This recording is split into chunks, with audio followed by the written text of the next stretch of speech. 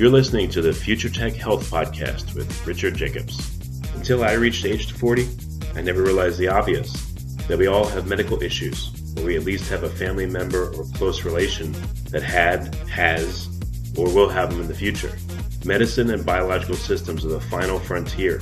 Until we've conquered death, figured out how life began, cured cancer, and understood our purpose in the universe, there's a heck of a lot to talk about when it comes to our health. Future Tech Health means I'll be covering futuristic topics that are actually already in clinical trials, or even starting to appear on shelves or by prescription, or available for your own use. We dive deep into stem cells, CRISPR-Cas9, the science of sleep, epigenetics, medical testing, cancer, ketogenic diets, stem cells, aging, regenerative medicine, and more. My goal for you, the listener, is to learn from these podcasts. You may very well learn something that may change the course of your life for the better, steer you towards a new career, or give you insight into addressing a serious medical problem. Remember, however, this podcast and its content is informational in nature only. No medical, tax, legal, financial, or psychological advice is being given. If you enjoy the podcast, please listen, subscribe, like, and share it with friends. Thank you. Hello, this is Richard Jacobs with the Future Tech and Future Tech Health podcast. I have Dr. Kevin Boyd. We're going to be talking about Darwinian dentistry. Dr. Boyd's a board-certified pediatric dentist with over 20 years' experience. I'm not sure what Darwinian dentistry is, but we're going to get into it. So, Dr. Boyd, thanks for being here. Hi, Darwinian dentistry is just a cute little alliteration that describes a new educational framework that started about 30 years ago in medicine, and it was called evolutionary medicine or Darwinian medicine. And I was really impacted by the creators of that, George C. Williams, who's an evolutionary biologist who's no longer with us, but Randy Nesse is a psychiatrist. At the time, he was at the University of Michigan, and he partnered with George C. Williams. And let's start looking at modern diseases that seem to be a function of cultural industrialization, and start analyzing them from not just proximate cause, which would mean like a fever. What is the proximate, immediately understandable main cause of a fever is pathogens entering the bloodstream.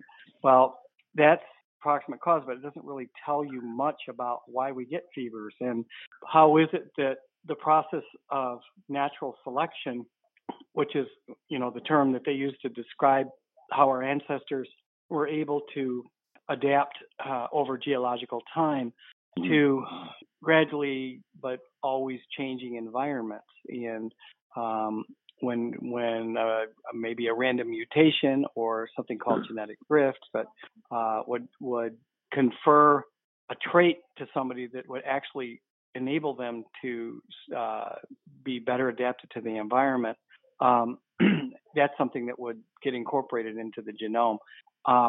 One of the things that happens in mammals is that they get fevers when pathogen enters the blood, and if they survive the fever, they will live another day and hopefully reach the age of reproduction so they can pass on their genes. That's called evolutionary fitness. So right. The fever mechanism is what we, looking at fever from an evolutionary perspective means that we're looking why natural selection has allowed something as miserable as a fever to persist, and that's because it can confer evolutionary fitness to an individual. Well, how about tooth decay? How about malocclusion, or the why we need orthodontists? Like, what does that have to? When did that first enter into the human condition? So I've sort of adapted the model of evolutionary medicine or Darwinian medicine to evolutionary oral medicine or Darwinian dentistry. So that's where it comes from. So any conclusions? Where do you think that, I would think most people would, I guess, say it's, at least for modern conditions, it's obvious, maybe poor eating habits leads to tooth decay and then maybe subsequent heart conditions or diabetes, things like that. I mean, what interesting conclusions are you drawing from this perspective? Well, first of all, their conclusions. I don't know. There's testable hypotheses, but until we invent a time machine, we can't really go back in time, right? But we can. There's inferences that we can look at a 3,000-year-old human skull, and we can infer what the brain size was, even though soft tissues like brains don't really fossilize. But you measure the house within which a brain lived, and that is the skull, right? The cranium. So we just, in the early on in this science of anthropology, they would pour little metal beads or sand into a skull and, measure the volume. And that would be the brain volume, right? Well, you can do the same thing with jaws in that we can measure the width of the jaws and the depth of the palate and the length of the jaws, and you can pretty much know what the size of a tongue was, because the tongue had to live up in the roof of the mouth in order to confer the ability to survive childhood and live to adulthood, because that meant you were a habitual nose breather, which is something that is just not really discussed much in medicine and dentistry now, as it was 100 years ago. So some of the conclusions are, like I just gave you one, but it's really not a conclusion. It's a hypothesis that has a lot of support. For any hypothesis to be valid, it has to be, refutable and testable. So we've come up with certain assumptions or suppositions that our pre-industrial ancestors, that is, living before cultural industrialization in Western Europe in the late 18th, early 19th century, and even today, you have Aboriginal cultures that they lived the same way they did for hundreds of thousands of years, and then they move to a big city, and they all of a sudden start getting, crooked teeth and cavities. So go figure. So that's really the main thing that we're doing at the Penn Museum, where I'm doing some postdoc research with Mariana Evans, who's a dual trained orthodontist and periodontist at Penn and in Philadelphia. And what we do is we take these pre-industrial skulls, and that means they're at least 250 years old, right? When they die, it could be a 4-year-old that died, in the 1700s. It could be a 32-year-old that died, in 1850. Those are considered pre-industrial skulls. And we use three-dimensional radiography cone beam technology from Dr. Evans' private practice office. We take the skulls out of the museum, and we measure all the lines and angles that orthodontists use to decide how to treatment plan a kid or an adult that needs orthodontia. Does that make sense? All right. So, yeah, what do you... Well, again, you're looking at historical skulls to see how people were physiologically, morphologically versus now? Or are you applying this in a modern way somehow? Yeah, we are. And that's a really good way you phrase that, is that, like I alluded to, a 35-year-old who, say, died, 2,000 years ago. Well, I can pretty much predict within a really strong degree of scientific certainty of what that 35-year-old looked like when he was 12, and what he looked like when he was 6, and what he looked like when he was 4, and what he looked like when he was 2. Now, how can I do that? Because you couldn't with a 35-year-old today. Like if I saw a 35-year-old with perfect teeth, erupted wisdom teeth, beautiful jaw, big airway, I couldn't really predict what he looked like when he was 3 years old, because maybe he had orthodontics to get that. Maybe he had surgery. Well, there wasn't orthodontics and surgery. If somebody didn't have perfect teeth in early childhood, they did not survive childhood, because perfect jaws and teeth, and that just means optimal for nose breathing habitually, that means that person prehistorically survived childhood. They couldn't have survived childhood, and it means that they were breastfed on demand for about 3.5 years and were weaned onto firm and unprocessed foods. They were papoosed on their mother's back. They had to hold their head up. They talked with a click language in Africa, which pushes the tongue against the roof of the mouth in early childhood. If kids couldn't do that, they didn't survive. Really? Click language does that? Huh. Like causa? Oh, yeah. You should. There's studies that lingual anthropologists do. They measure the pressure that a tongue creates when they push it to form the consonants that click languages do. So that's that's a hypothesis. I can't say that that's 100% true, but it's a testable hypothesis. So that's cool. From click speaking, from weaning onto hard and unprocessed baby-led weaning, it's called breastfeeding on demand. For 3.5 years. Those are in papoosing, having to hold the head up and keep the lips closed. The posture has to be really good. That confers survivability beyond childhood to a kid, in a pre-industrialized culture. But currently, why you said you couldn't tell if someone had all the right attributes today. I mean, what about medical records or questionnaires? Couldn't you ask them and figure it out that way? Well, for one thing, malocclusion isn't something that really the orthodontic profession, much less the medical profession, pays attention to till after the age of 7. The American Association of Orthodontists says a kid should not be seen or, should have their first orthodontic evaluation by age 7. Well, that's a geriatric patient in my pediatric practice. 7 is getting old. So there's so much that can be done in the preschool years. And I can show you published evidence from the late 1800s through 1940 that physicians and dentists were treating kids as young as 2.5 years old for orthodontic expansion, not to make their teeth straight, but to give them room for their tongues so they can breathe through their nose. The titles of the articles from JAMA, New England Journal of Medicine, what was called the Boston Medical Journal, and Boston Journal of Medicine and Surgery, about how to improve a child's ability to breathe through their nose by orthodontic expansion. It's all over the place. Every lecture I go to now, I show more articles about this should be done. It's ridiculous that orthodontists don't want to see a kid till 7. It's medically indefensible, actually, because children who have restrictive traits in their jaws affects their airway. We don't call it craniofacial anymore. We call it craniofacial respiratory. And the hard and soft tissues of the craniofacial respiratory complex can give indication of a child's ability to breathe through the nose as early as 18 months old, perhaps even in utero. On ultrasounds, we can pick this up. Yeah, so lots been happening, and there's a lot of support for it.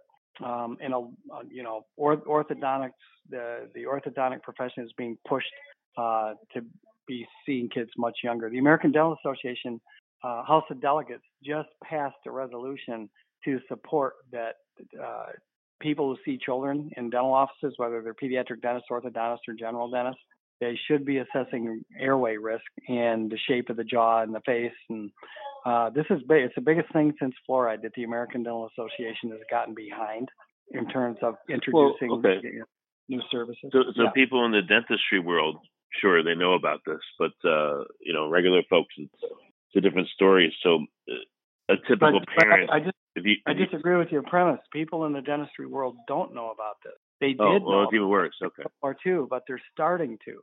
And the American Dental Association is way ahead of the curve on this, but it does not reflect. This is so new to so many people in dentistry.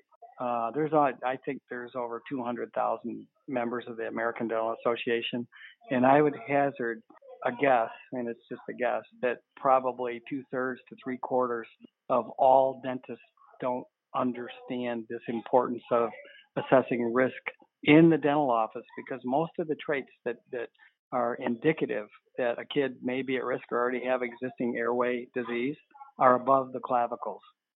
It's definitely in the purview of dentistry, but there's not enough people that are really qualified. Pediatric dentists there's not enough of us to meet the demand just for tooth decay. And then when you start entering malocclusion and sleep and breathing hygiene, we're grossly outnumbered. We have to get more general dentists involved in this, is my contention. I think they're going to save the world. I believe you, but let's, again, for the layperson and for someone that's not in your particular sphere, I can see them saying, well, why would I bring my child that's 2 to the orthodontist? I would think they can only think of braces.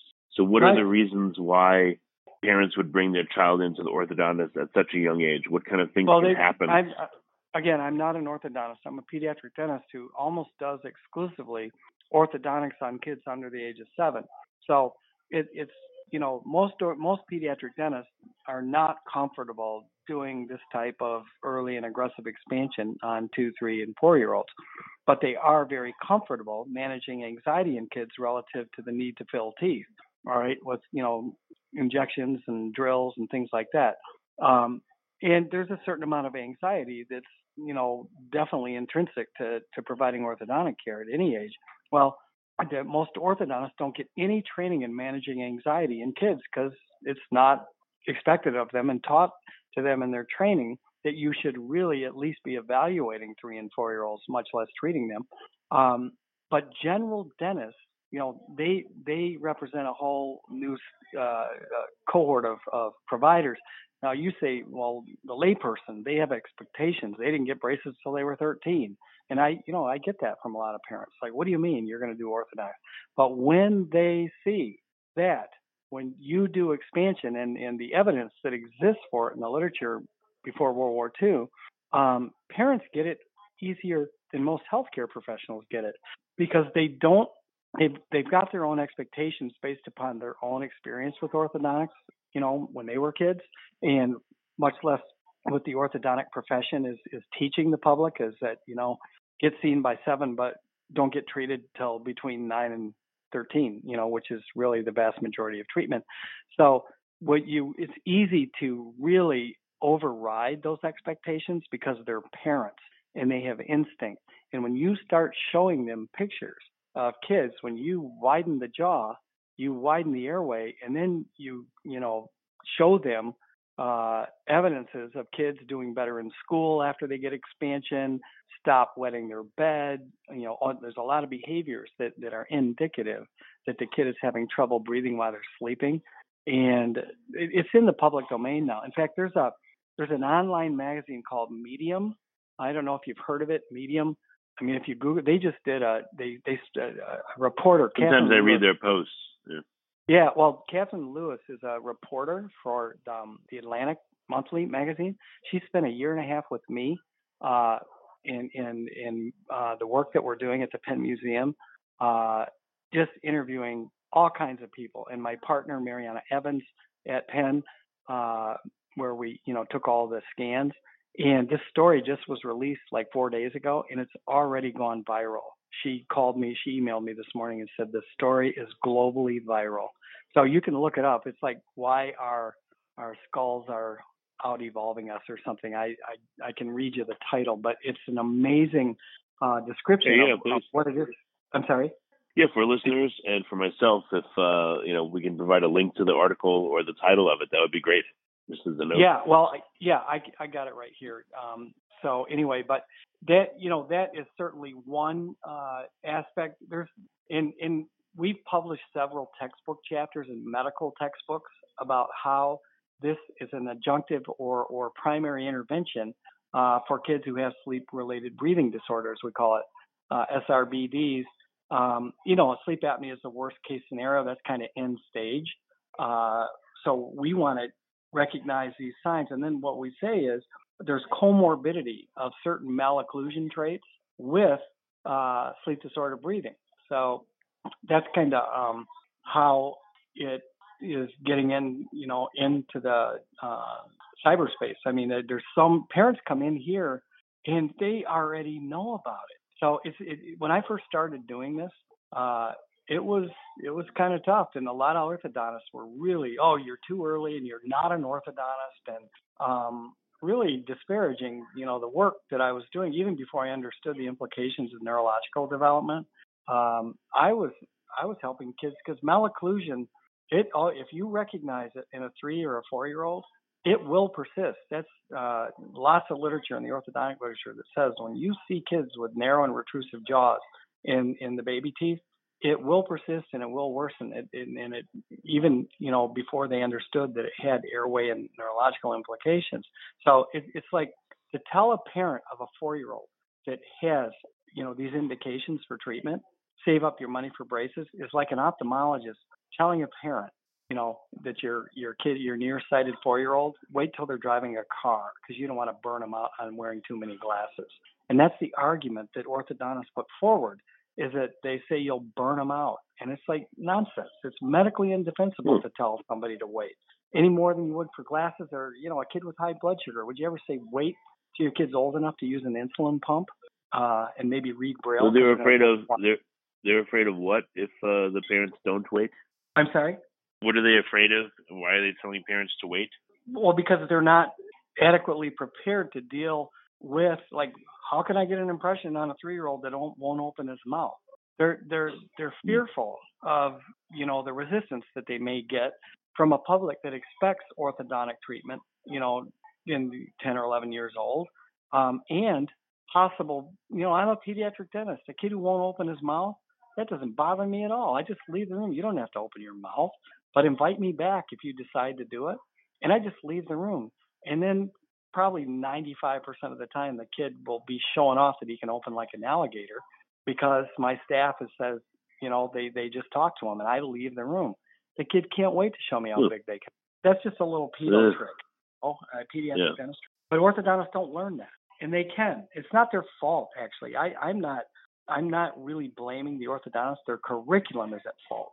They do not have any guidelines by which they have to demonstrate competence in managing anxiety in a child and managing expectations of the parent. That is pediatric dentistry 101.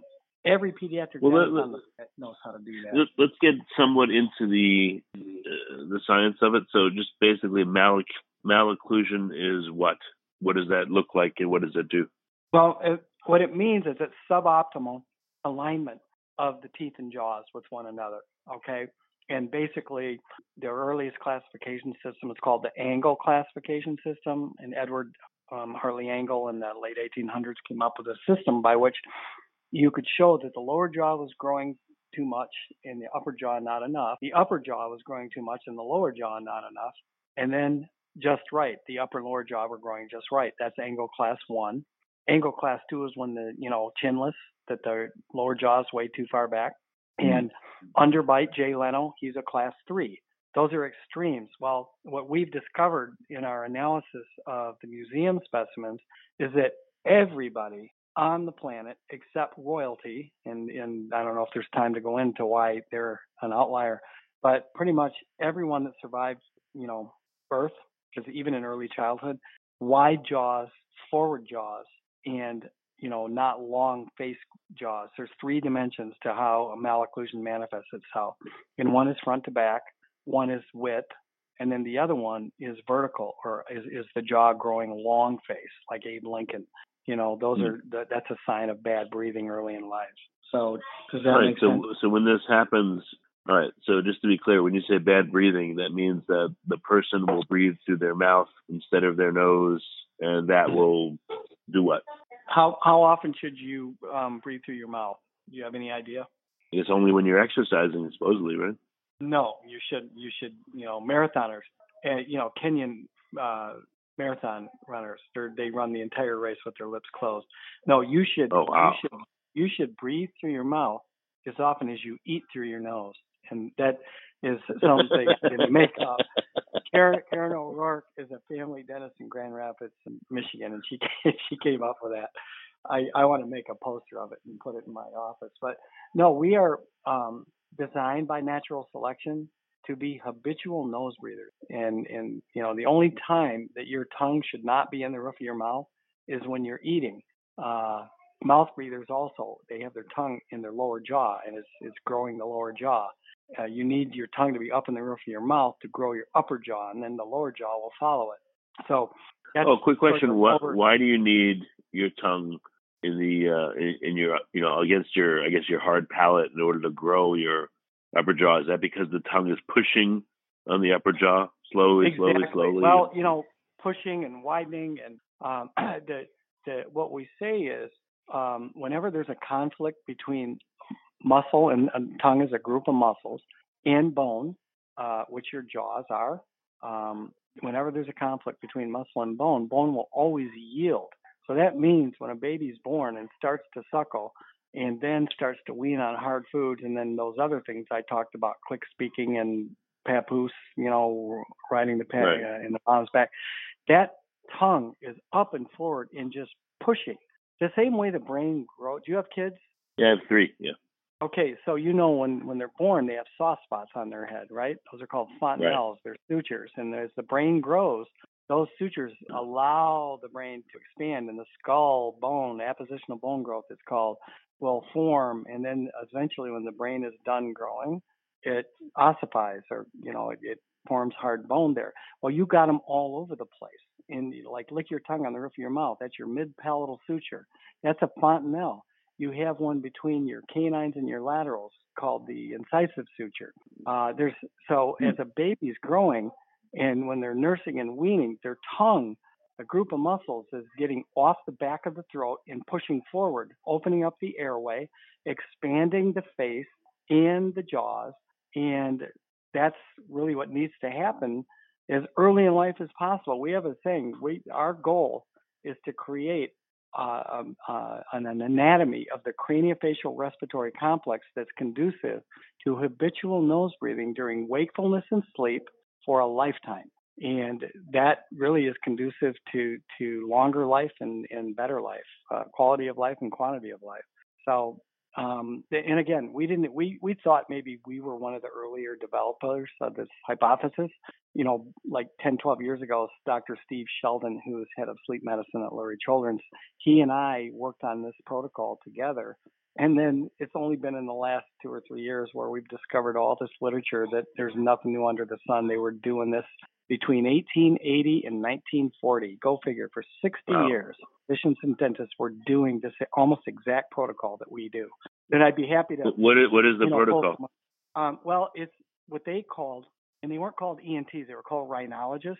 And early on, before, the first specialty in dentistry actually was orthodontics, but orthodontics was being practiced as an art and science intervention by physicians and, general dentists all the way up until the early 1900s.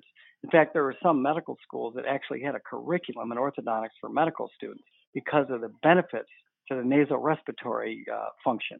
So, I'm sorry, what was your question? You mentioned a protocol that was done between 1880 and 1940. What was it? What is it? Yeah, expansion of the upper and lower jaws, and what's called myofunctional therapy, which is getting the tongue upward and forward.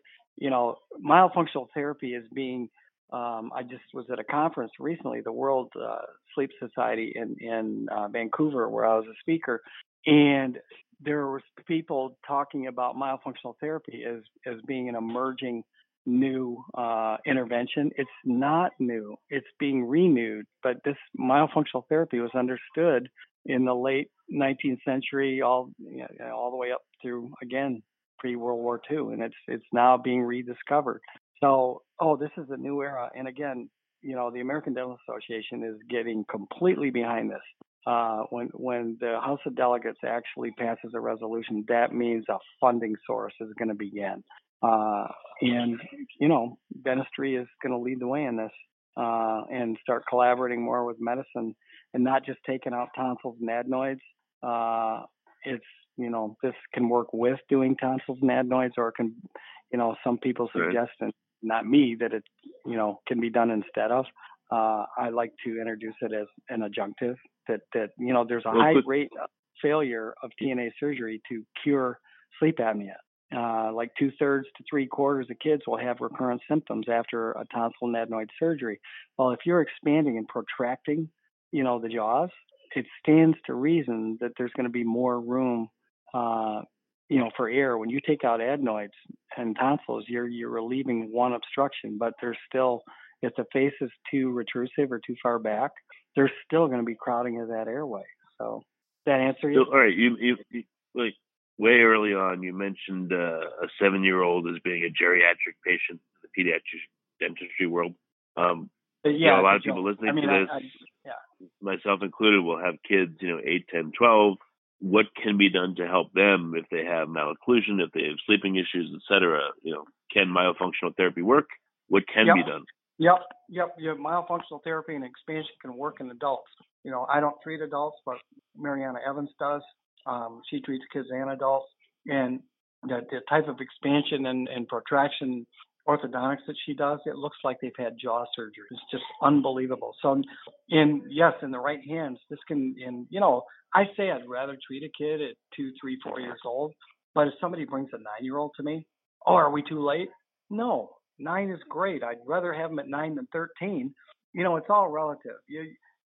For me, it's at the earliest age as is feasible. Well, as a pediatric dentist, I'm seeing kids at 1. I'm not doing ortho on them, but I'm doing, recommending baby-led weaning and myofunctional therapy. But the earliest age as is feasible is when I see a kid. So if a 12-year-old moves here from Seattle, 12 years old is the earliest age feasible.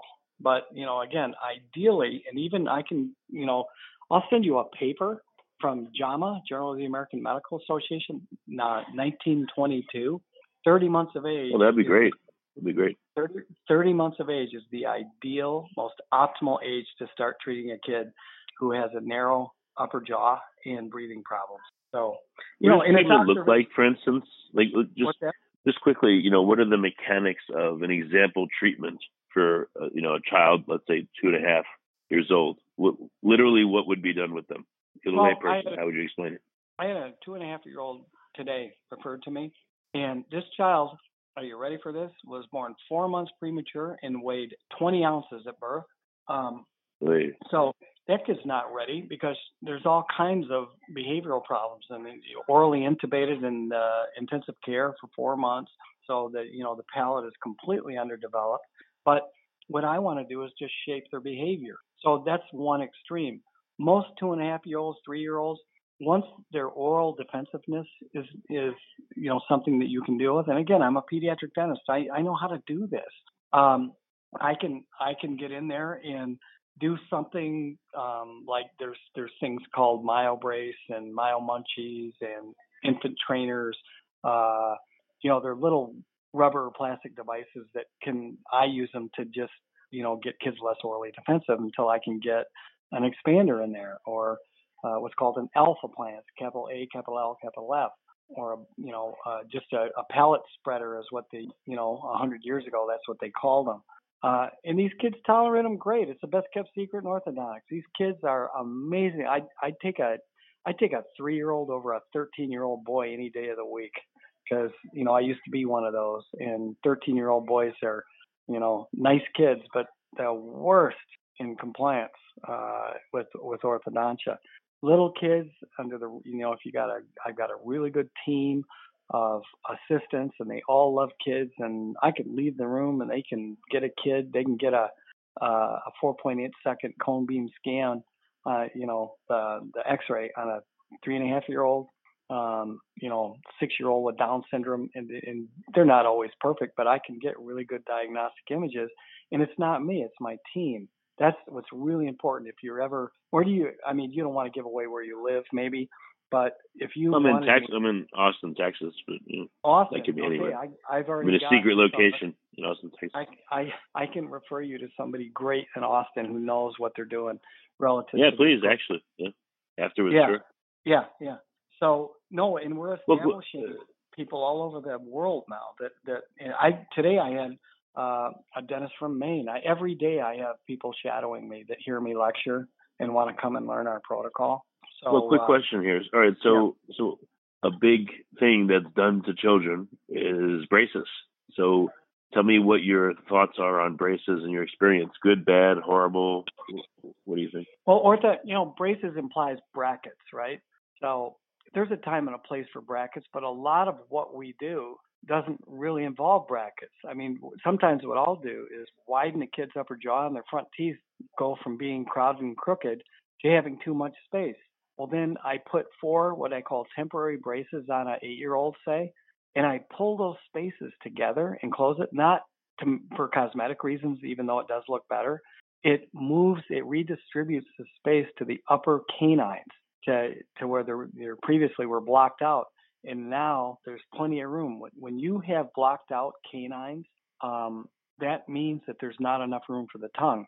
And if I look at a Panorex of a 3-year-old, and incidentally, it's safe, not over radiating kids, it's very low radiation, and the image quality that we get relative to the low radiation in a 4.8 second cone beam X-ray is fantastic. It really helps, and it shows the parents that the upper canines, there's no room. The teeth are already touching that they have to fit between. Well, a lot of orthodontists say, well, that canine doesn't come until 12, so why don't you wait till they're 10 or 11, and then we'll start treatment, and maybe have to pull some teeth, but you don't have to pay for braces twice then. It doesn't work that way. When you expand a kid really early, and then you have to go back in and do Invisalign when they're 12, it doesn't mean you're doing anything over. You're doing some things additional, but you've got a kid that's, to be able to breathe through their nose at the maximum development of brain development, where they actually need the best oxygen and the best sleep. So I use temporary braces on little kids. We don't really do full teenage braces much anymore. We do Invisalign because that technology has really gotten way sophisticated. We can even, do it on kids who don't have all their permanent teeth in yet. So I'm not promoting Invisalign. I'm just saying that we don't have to do a lot of the stuff that full metal mouth anymore. Well, what do full braces do? The look is they straighten the teeth and all that, but what's the good and the bad of them? Are they fine? Is there a better way? No, if you got an older kid or younger kid that eats a lot of sugar and doesn't brush their teeth, you can get white spots and even bad tooth decay around the braces. So they have to have extra cleanings, and wires can come out, poke them, but we're used to dealing with that. We help parents anticipate what the problems can be and how they can manage some of them of their own. If there's emergencies, we're on call 24/7. I'm also an attending in a pediatric dentistry residency in Chicago. So, I have residents that can manage emergencies if they have to. I don't utilize that very much. I like to take care of my own emergencies. I make house calls.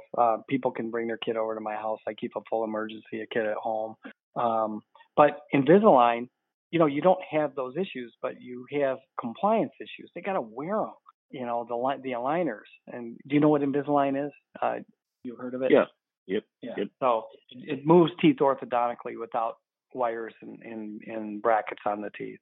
So it looks to be like a hard, clear retainer for the top and bottom teeth, right? Yeah, that's what Invisalign is. But they're you have a series of them, and each, every 2 weeks you put a new aligner in, and it moves teeth gradually the same way braces. So. Oh, okay. So it's a progressive series of retainer-like. Yes. Well, of retainers essentially that slowly move the teeth in a given way. So listen, the name of the article is called "Our Skulls Are Out-Evolving Us." I didn't make that title up, by the way. And that could mean a public health crisis. Is that the name of the article? Let me see. Our skulls are out-evolving us. I think if you just Google that, and the name of the magazine again is Medium. And oh my God, she's a great writer, Catherine Lewis, and she did a great job on this. I've just gotten so many great comments from, colleagues about it. And I emailed her this morning. I said, how is this resonating in the journalism realm? And she said, it's internationally viral right now, literally. That's great. It's a good summation of our research and what we're talking about here. Is that the premise is basically all humans genomically are equipped, depending on the environment from probably before birth and early childhood, to have all of their teeth in, even their wisdom teeth. That I don't make that a treatment goal, but that's nobody had impacted wisdom teeth really till the Industrial Revolution. So that's when you're treating, like I'm treating little kids, and I have the knowledge that this kid sitting in my chair, even though the roof of the mouth is high and the teeth are crowded, even though they're baby teeth, they're still not enough room. I'm confident that because I know that kid has the genomic potential to have room for his tongue. that's the whole conversation has changed. We're doing everything to create tongue space. That's really what we're doing. And when you do that, when there's room for the tongue, there's always room for the teeth. And it's true. I mean, I've got thousands of examples for that support why I'm saying it's true. And I've been doing orthodontics for about 30 years now, and I've got kids that are 10, 15 years out of treatment even before I understood airway.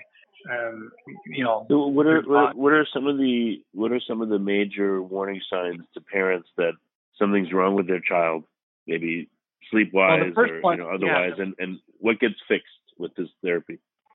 Inattention, and again, this goes back to the 100-year-old literature that kids who have retrusive jaws can be accused of inattention by teachers. This is over 100 years ago that was being talked about. Wetting the bed, grinding the teeth, snoring, sleeping with the mouth open, moving around in bed, sweating, nightmares, night terrors.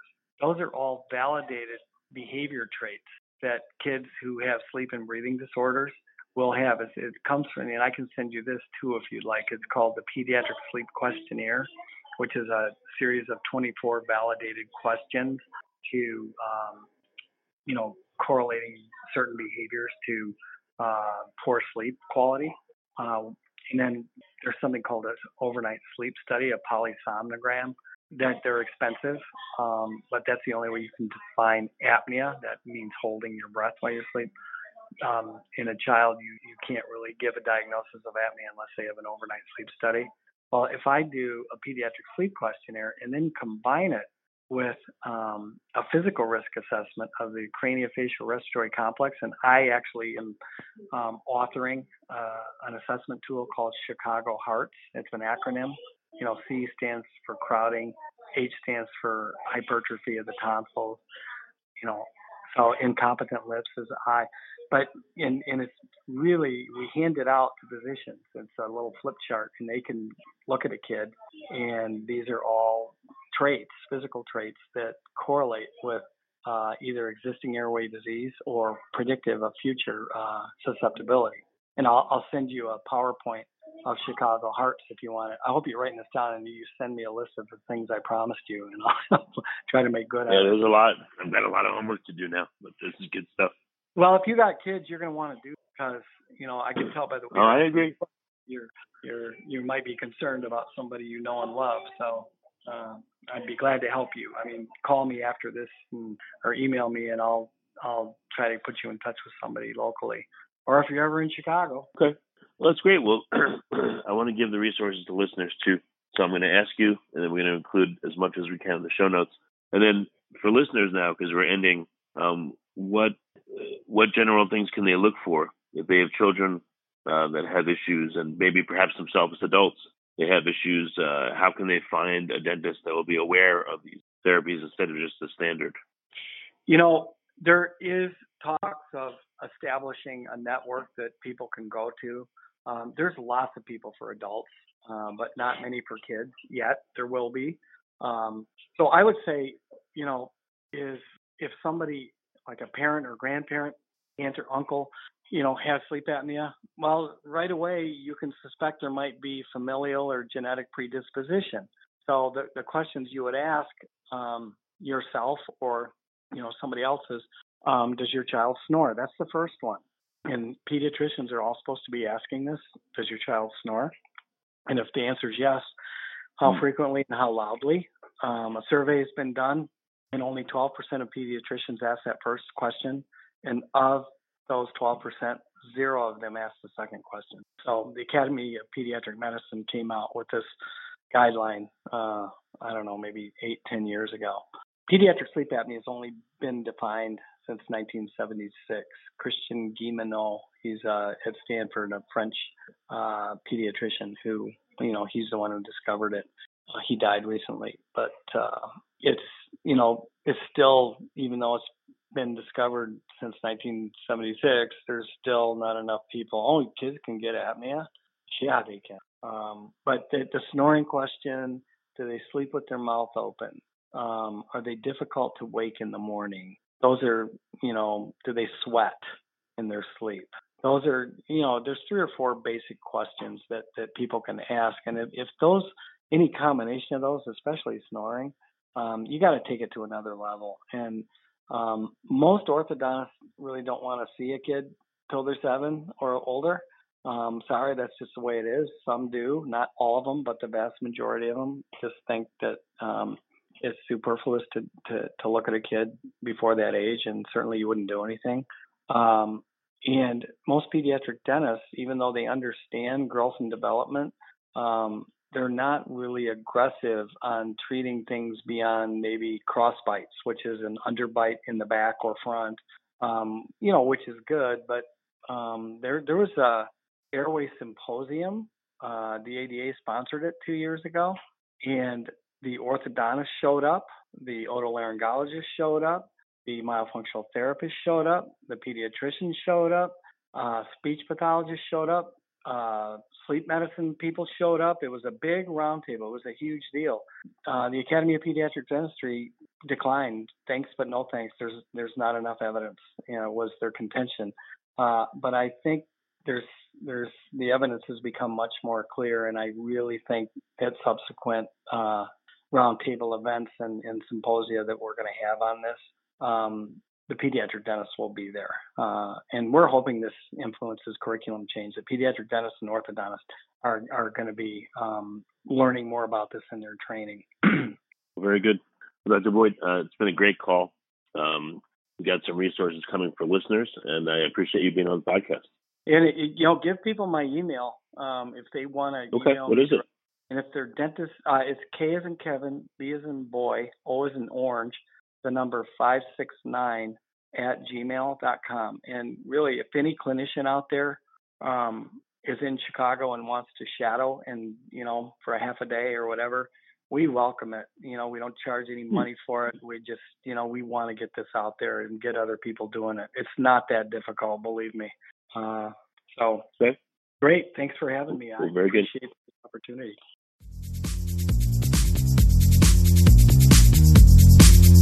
You're listening to the Future Tech Health Podcast with Richard Jacobs.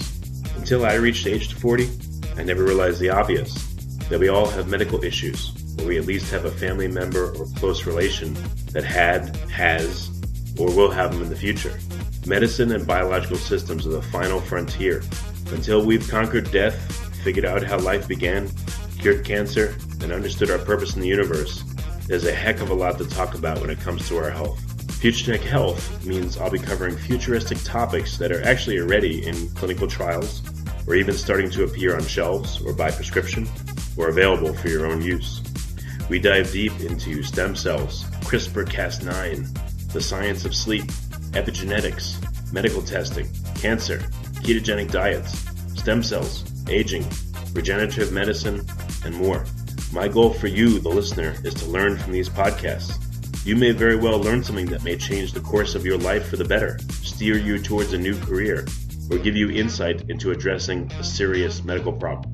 Remember, however, this podcast and its content is informational in nature only.